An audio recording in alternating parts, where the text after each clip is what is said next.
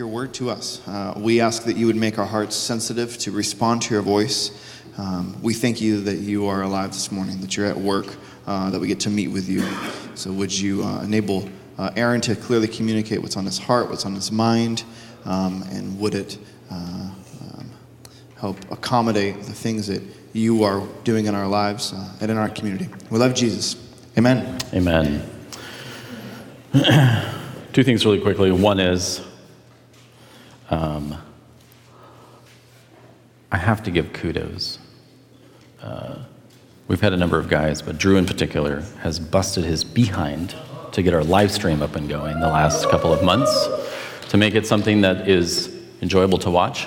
And then, poor Drew, he pours his heart and soul into this. And then our internet service provider says, we decided not to give you internet on Sunday morning. So they didn't actually say that, but that is what happened. And so then all of a sudden our live stream gets cut off. And anyways, thank you, Drew, for working your tail off to keep us online. And all the others that have put time into that. Second thing is, this morning's teaching actually was not on our teaching schedule. We put together a teaching schedule. I lay out the narrative and the stories, kind of decide how I want to make our way through. And I missed a Sunday on the calendar. I forgot that there was a January 31st Sunday. And so I was looking over the schedule and realized, oh, there's a week missing. And then I opened my Bible. I looked in Genesis 5, which I was planning to skip. Sometimes I skip things I don't want to teach on. And I realized there was this profound connection between Genesis 5 and something else that I was not preparing to teach, but I've been like wrestling over and working on kind of truths for my own life. Because sometimes I learn things that I don't tell you about. Well, this morning, they come together magically. So I'm pretty excited about this. 1862. Is anyone around then? Looks like a couple of you might have been. Yeah? No? 1862 was the peak of the Civil War. It was actually in 1862 that the Emancipation Proclamation was drafted, and it was signed on the first day, January 1st of 1863. But also in 1862, there was a baby boy by the name of Christian, born to German immigrants living in Neudorf, Russia. You guys know where the Black Sea is? Yep, just say yep. Black Sea over in Europe, the top of the Black Sea, there was a colony of German immigrants that have left Germany and settled in Russia, which is now actually Moldova. June 1st, 1862. Christian grew up, got married, had a couple of kids. One of his kids' name was Jacob. Jacob was born in 1887. Jacob immigrated with two of his brothers from Neudorf, Russia, to South Dakota in 1910. Jacob got married. Jacob had, I think, 15 children. One of them was Richard, born in 1914, one of the oldest. Richard eventually moved from South Dakota to Washington, looking for work in the 30s. And then in 1941, Richard moved to Pearl Harbor and took a job as a pipe fitter. Shortly after he moved to Pearl Harbor as a pipe fitter, Pearl Harbor was, of course, attacked in an unbelievable, historic day of infamy. Richard, actually partway through the war, World War II, moved back to the continental U.S., got married to Vivian, and they had 5 kids. One of their kids, their only son, was named Randall, born in 1951. Randall and his many great works are written in the Book of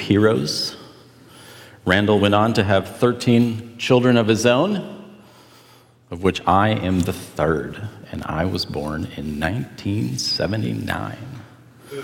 Boom. And at the dawn of the 21st century, I had 6 of my own, whom you have all probably met. They're not here, they're coming to third service, so I can say this. They're adorable, aren't they?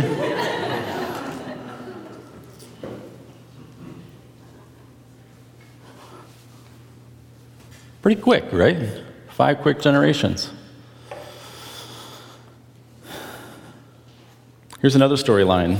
There's a man named Adam. Remember meeting him in our story? He had a couple of boys that did not get along. So he did what any good parent would do. He had another. He had a son named Seth at the ripe old age of 130. Seth grew up, got married. At the age of 105, he had a son named Enosh. Enosh grew up. At the age of 90, gave birth to Kenan. Kenan grew up, and at the age of 70, gave birth to this guy, who grew up, and at the age of 65, had a son named Jared. How did you pronounce that name in the last service? Yes, thank you.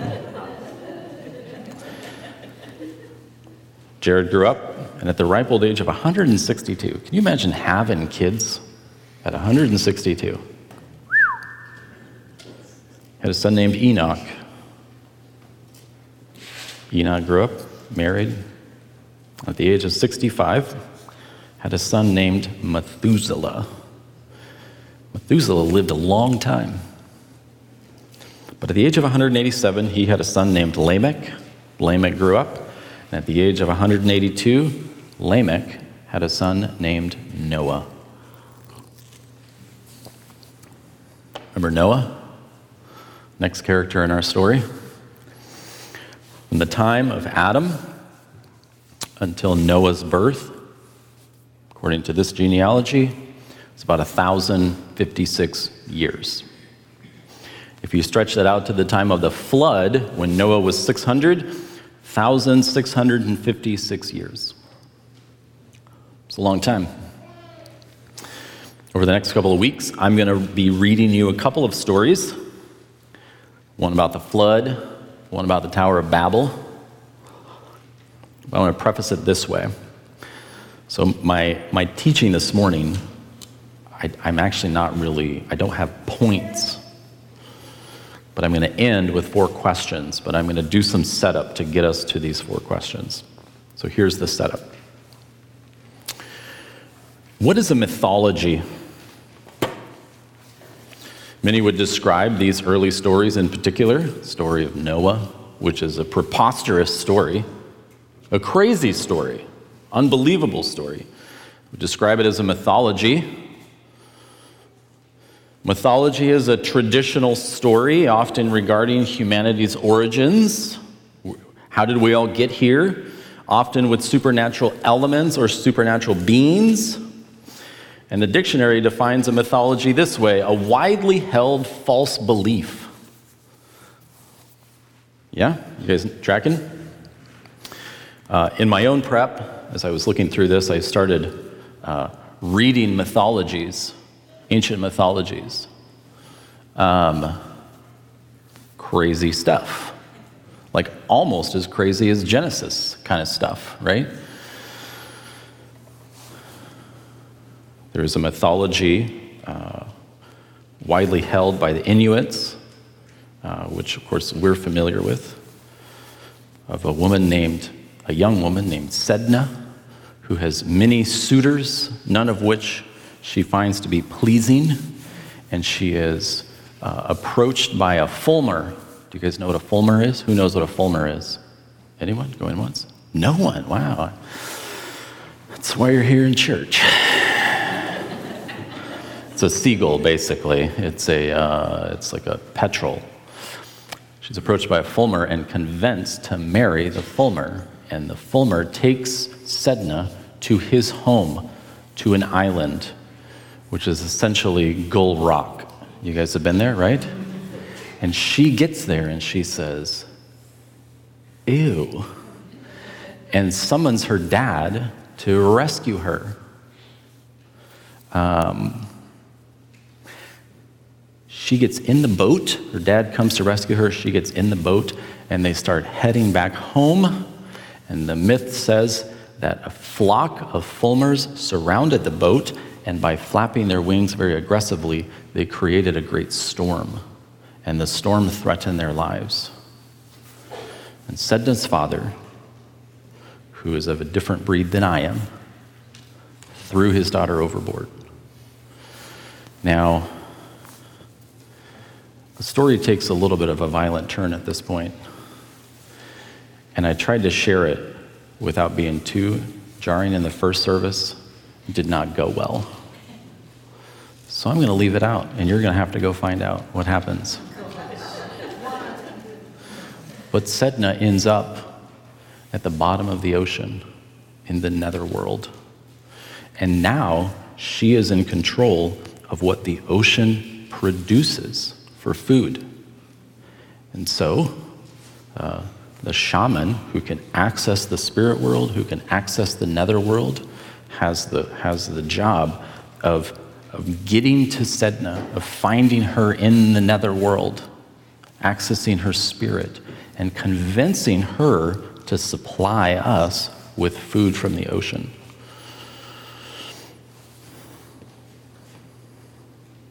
That is a mythology. It's a story.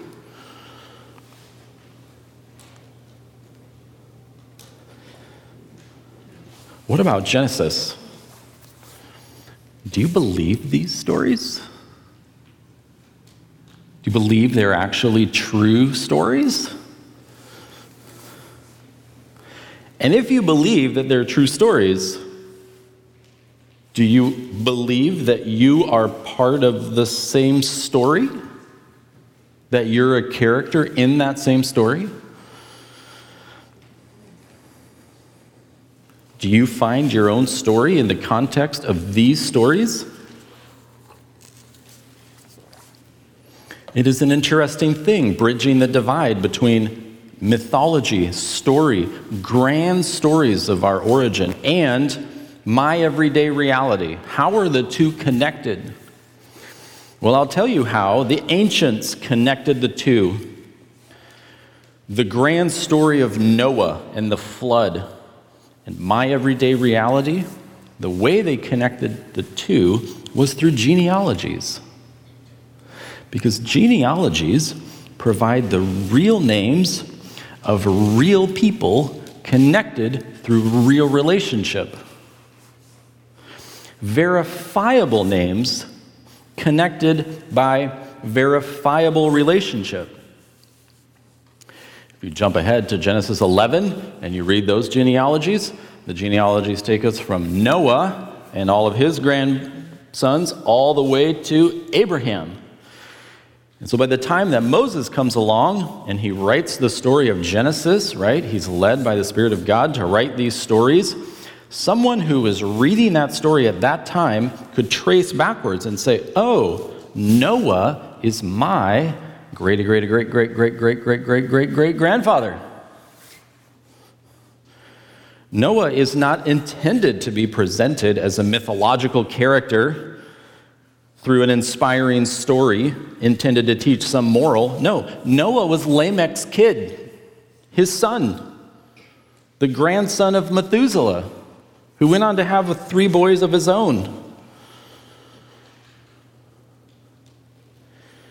And the initial readers read these stories, they see the names, and they say, oh, I'm connected to these characters. These are my people.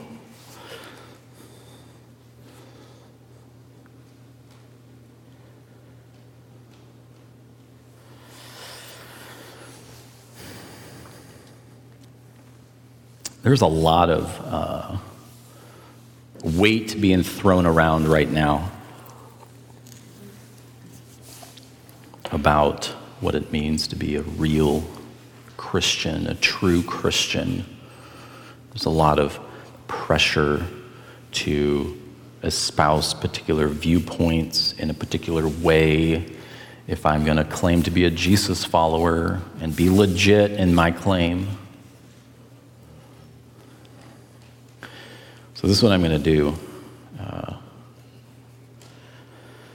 want to help you with this. How do I know that my beliefs are not just mythologies that I've accepted because I'm familiar with them, because I was raised hearing about Noah and not Sedna? How do I know that my beliefs, the things that I've been taught, are real in my life, and my ownership of them, my faith in them is real and of substance?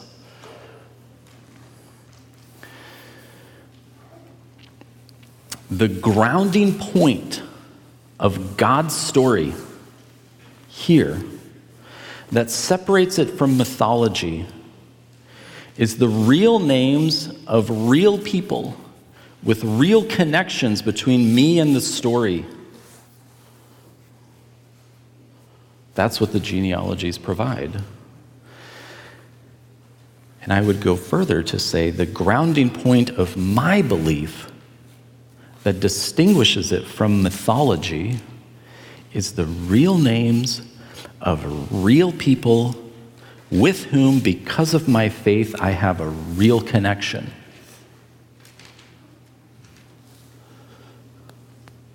So I'm going to ask you 4 questions. These are the 4 questions that I have been actually working on and crafting for myself 3 or 4 years, maybe. Boiling it down as a bridge between my beliefs, mythologies, these big stories, and whether or not my belief has any substance or reality. You ready? Steve's ready.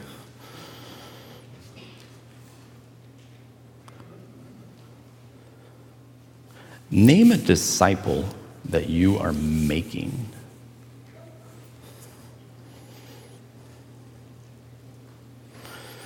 If you've been around Church on the Rock for any period of time, you know about this, right? Matthew 28:19, go therefore and make disciples of all nations. Jesus' final instructions. We talk about it here all the time. A disciple is not a vague concept. A disciple is a real person connected to me in real relationship, and a relationship that I pursued out of obedience to the directive, make disciples, because I believed when I read that directive, I was not just reading a myth. I actually read that with the full understanding that my faith is because I am the disciple of a disciple of a disciple of a disciple of a disciple of Peter and John and Jesus himself. I am the great-grandchild of the 12.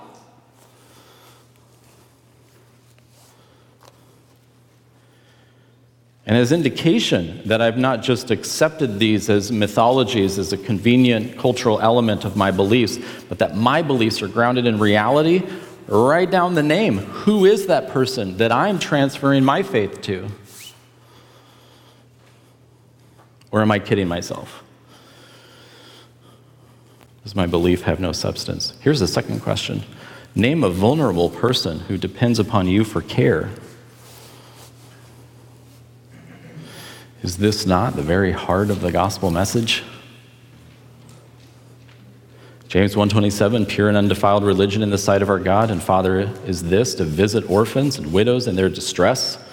You can find the same principle throughout Scripture. You can define vulnerable any way, a widow, an orphan, a sick, dying, imprisoned, whoever it is my faith of enough substance that it actually is connected to my reality through the real names of real people with real connections. Write down the name. Who is a vulnerable person that depends upon me for care?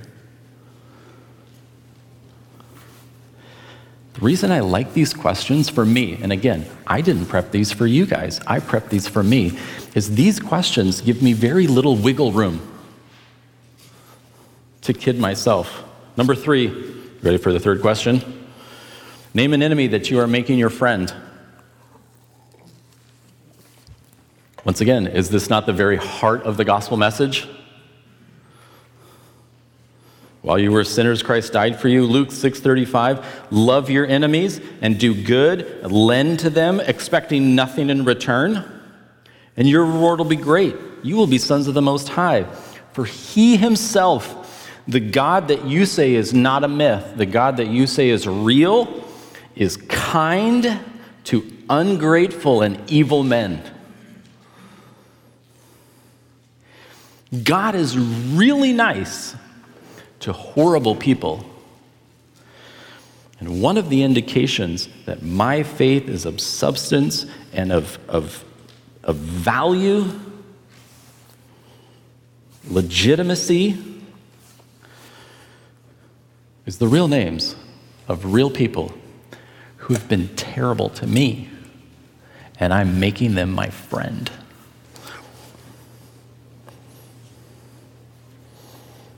Last one. Name a spiritual authority to whom you are submitted. Name the person in a role of spiritual authority who could tell you to do something that you don't like and you would do it anyways. Hebrews 13:17, obey your leaders and submit to them, for they keep watch over your souls as those who will give an account.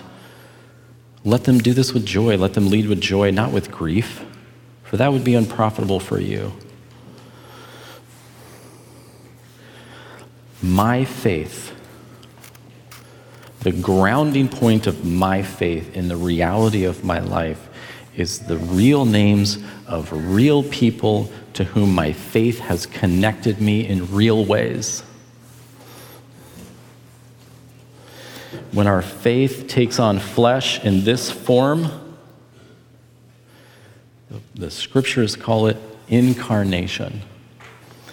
When my immaterial beliefs become real. This was the whole ministry of Jesus.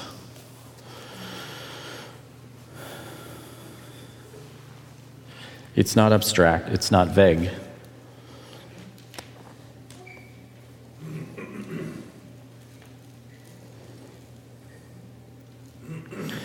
There will come a day.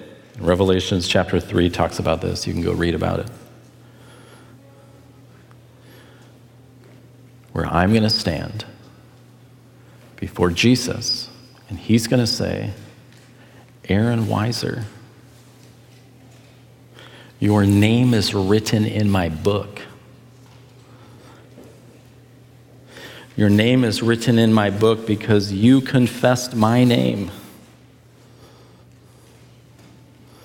Because I confess the name of his son, Jesus.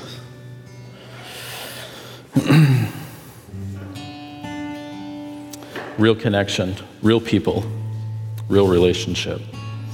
God, would you give us a faith of consequence? A faith that is not disconnected from the reality of my world.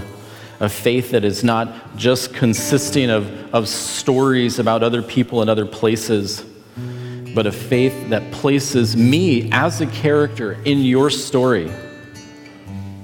A faith that is expressed through relationship with the people that you have placed in my life and in my surroundings.